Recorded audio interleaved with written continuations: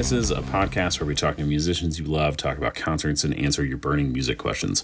I am your host, Kevin Coffey, and in this episode, I'm talking to Kevin Martin, frontman of grunge rock band Candlebox.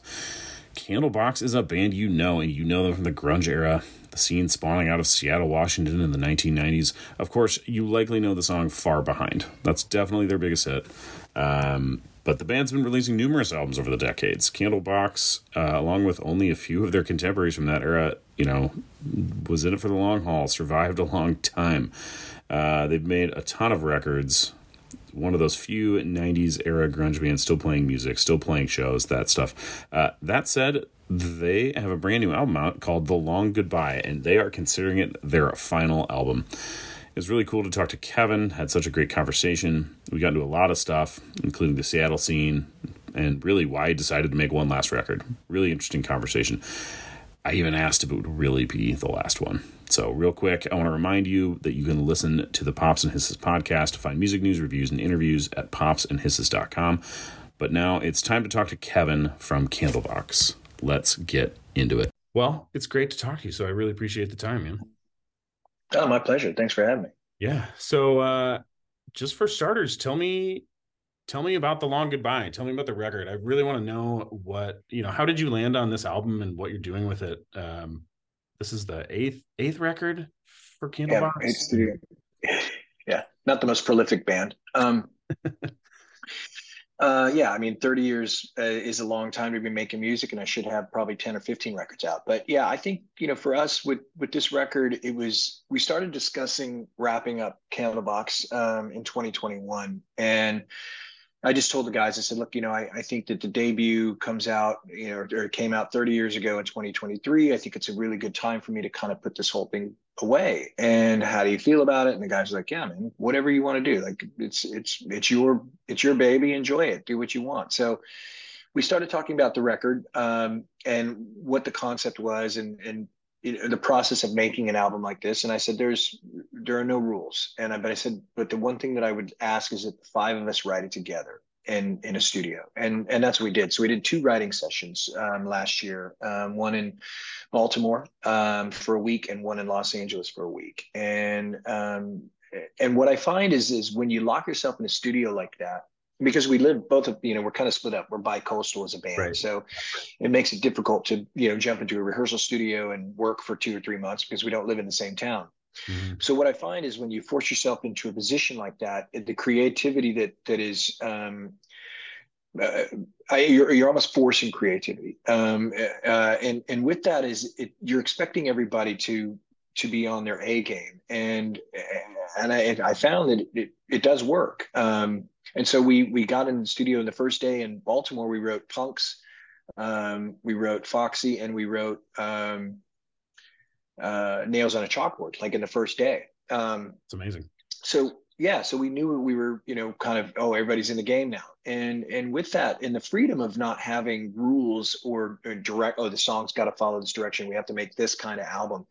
It was like, we can make whatever record we want because this is our last album. Mm-hmm. So it doesn't really matter if anybody likes it as long as we love it. And so that was the main rule is if you love this and we're all in on it, let's make the song. And we did 18 songs over 2 writing sessions. I've never had more than 13 songs for an album. So it was very strange for me to be that creative with 4 of my best friends. And the 5 of us, we really love this record. I mean, we listened to it on the bus, which is, kind of weird to, as a group, you sit down and listen to your record, but no one does that. No one wants to listen to their own stuff, man. Yeah, I know. And I think it's just because we're so proud of it. It's such an interesting record for us. I don't know if you've heard the whole thing, but it's just, it's so different. It's all over the place. And there's a ton of piano on it. And I love piano and I wrote with different lyricists on this record, which is something I'd never done before. So I'm loving everything about it. Yeah, because that is interesting. You talked about some of that stuff because I thought, there could be a lot of pressure with like a last record, quote unquote, so to speak. But it sounds like you found it just really freeing, just really being able to do what you want. Completely. I mean, I just, and listen, Candlebox has done what we've wanted for the past 30 years anyways. But, with this one, it was really like, I just want us to love this album. Mm-hmm. And that's all that matters. Yeah. That's awesome. Yeah, you were talking about just the different things on the record, which I really loved. I mean, it's got some slamming rock and stuff, but there's, some bluesy riffs and, like you said, the piano, and it's just really, it's an enjoyable trip. It's an eclectic album. Thank you. Yeah, it's there's just so much kind of emotion in this record that I think comes from realizing that it's the end of an era for five friends Mhm. that have really enjoyed playing together over the past few years. And I kind of wish that BJ, Island, Brian, and Adam were the original members of Candlebox, because I think that we would have made a lot different. We would have made very different records back in the '90s if Right. this was the band that I had had. But the beauty of the original members, Barty, Scott, Pete, and myself, was none of us knew one another. We weren't friends prior to being in Candlebox. I knew Scott as a drummer, but I didn't know Pete, and I didn't know Barty, and Barty Mhm. didn't know Pete, and Pete didn't know Scott, et cetera, et cetera. So we were very fortunate to have made a record that somehow gave us this 30-year career. Yeah. But if I'd had Brian, Adam, BJ, and Island, I think I probably would have put out 15 albums, because it's very easy to write with these guys, Yeah. and that's like to have 18 songs in basically in 2 weeks worth of writing. Not that they're amazingly groundbreakingly beautiful Beatles tracks, but they're pretty solid rock and roll songs. Um, this was a real treat. Yeah. Yeah. So just dialing back to the decision to say, this is it, we're going to wrap this up in this way. Um, how'd you land on that? And that feels like a really emotional decision. Candlebox has been your life for 30 years, right? Like, so how'd you land on that, and where did that come from for you? It happened during COVID. When I was home with my wife and my son, I had just realized how much I had missed. Being a musician, being a touring musician, is incredibly selfish, and it's a hard life, because you do what you want to do based on what you're earning, and it's this is my job. This is how I make a living, but it takes me away from my family for long periods, Right. and that's just that's not an easy thing. It's not an easy pill to swallow. And Mhm. being home for COVID, I just really fell in love with my family all over again. And I said, you know what, this is where I want to be. And I realized that music didn't mean as much to me as it had prior. In my existence in the 80s and 70s and 80s, when I was growing up, it was everything to me. I'd lock myself in my room, and Right. I'd listen to 7, 8, 9 different albums, and read every single lyric for every single song. And even writing, in the '90s, when we were writing the debut and Lucy and Happy Pills, that was, I would go to the studio and I would spend hours in the studio working on these. And then in 2007, when we did Into the Sun, it was the same thing. It was just, Mhm. I was so enamored with this process. And after COVID, I said, I just don't want to do that anymore. I'm not Right. that person. And so that was the realization. It was time to put this away. And what better time than 30 years of the debut album? And it's a nice little bow, wrap it up and say goodbye. Yeah, it's a good way to do that. Have you? It, feel free to just be like, no way, man. I haven't thought about this at all. But if you look to the future beyond, you've got the album coming out, well, tomorrow, which is great, and then you guys have the tour going on and scheduled. Have you thought beyond that? Like, how long of a long goodbye will it be? Have you thought at all about, like, will I make more music as yourself or with a new band, or any of that at all? Or to your point, if music is just not as big of a deal, do you know what the future holds at all? No, I do absolutely. I mean, I know that this is it this year. The tour ends in December. Mhm. I mean, unless this record, somehow lightning strikes and again, and we have a huge success on it, which is obviously the chances of that are 1 in 900 million.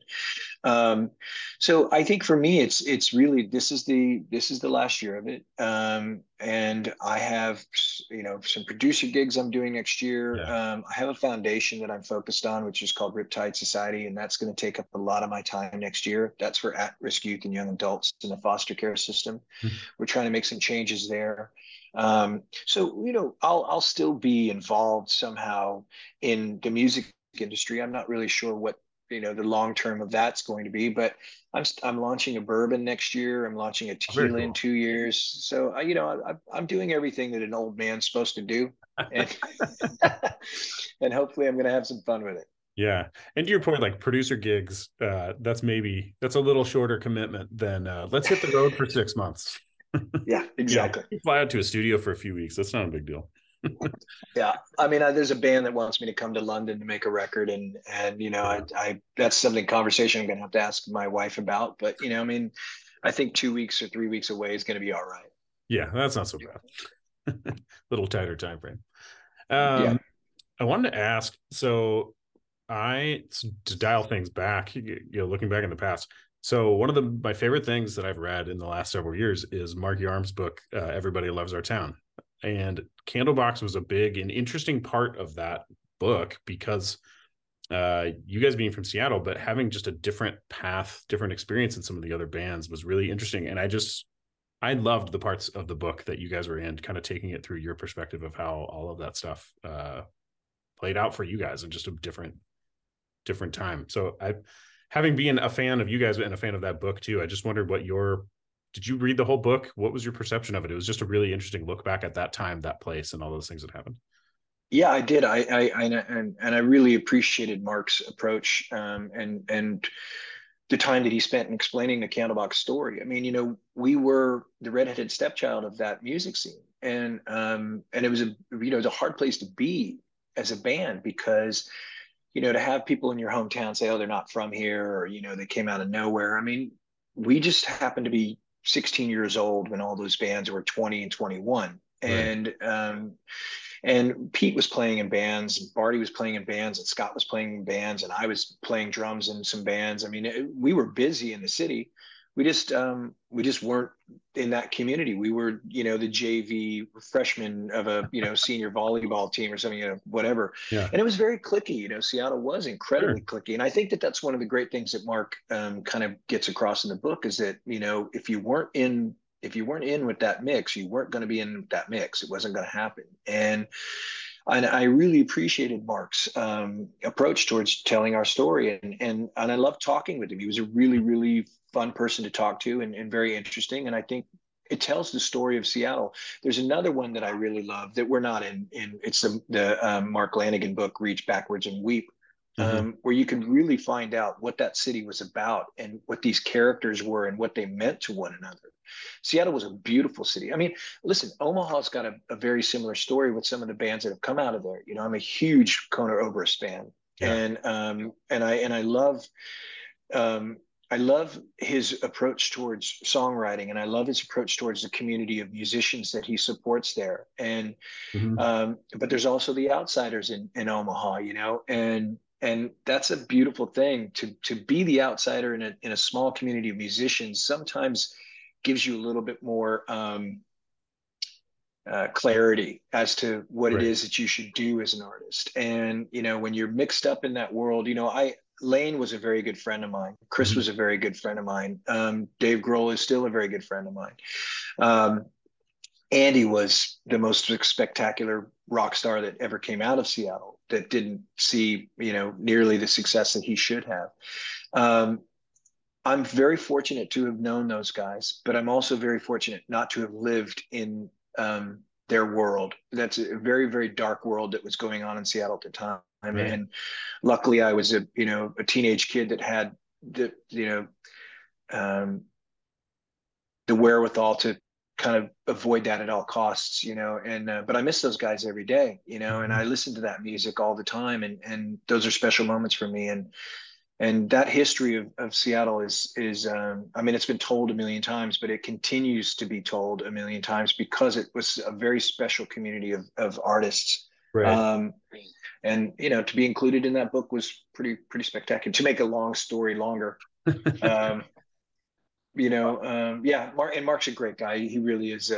He's a great writer and a pretty beautiful human being, if I say so myself. Yeah, I really enjoyed that book, and it was one of those I couldn't put down. Just read through the whole thing, and then I've also bought copies, recommended to other people because it's just so good. Yeah. And interesting you brought up Omaha because that's one of the parallels I kept seeing as I'm reading it.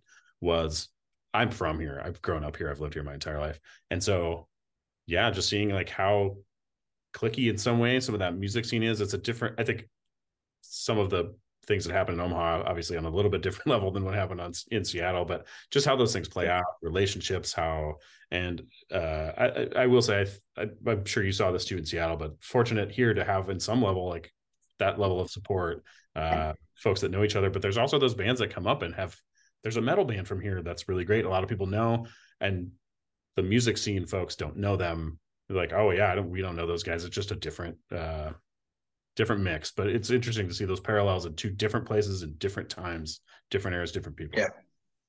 Well, I mean, the same thing happened, same thing happened in Chicago, same thing happened in New Yeah. York, same thing happened in Athens, Georgia. I mean, Los Angeles, you have these communities where, or San Francisco. I mean, geez, the 60s movement in San Francisco. I mean, you're destined to have greatness, but you're also destined to have this underbelly that's probably better that Yeah. people don't want to pay attention to because you've already put this one on this pedestal. Yeah. So, this one's going to have to stay down here for a little bit. And then when this pedestal gets a little lower, okay, this one can pass it.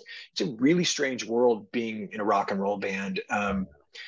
And experiencing it from the beginning and seeing where it's ended up. Yeah, I mean, it's just been a really strange trip, but it's been an absolute blast. Mm-hmm.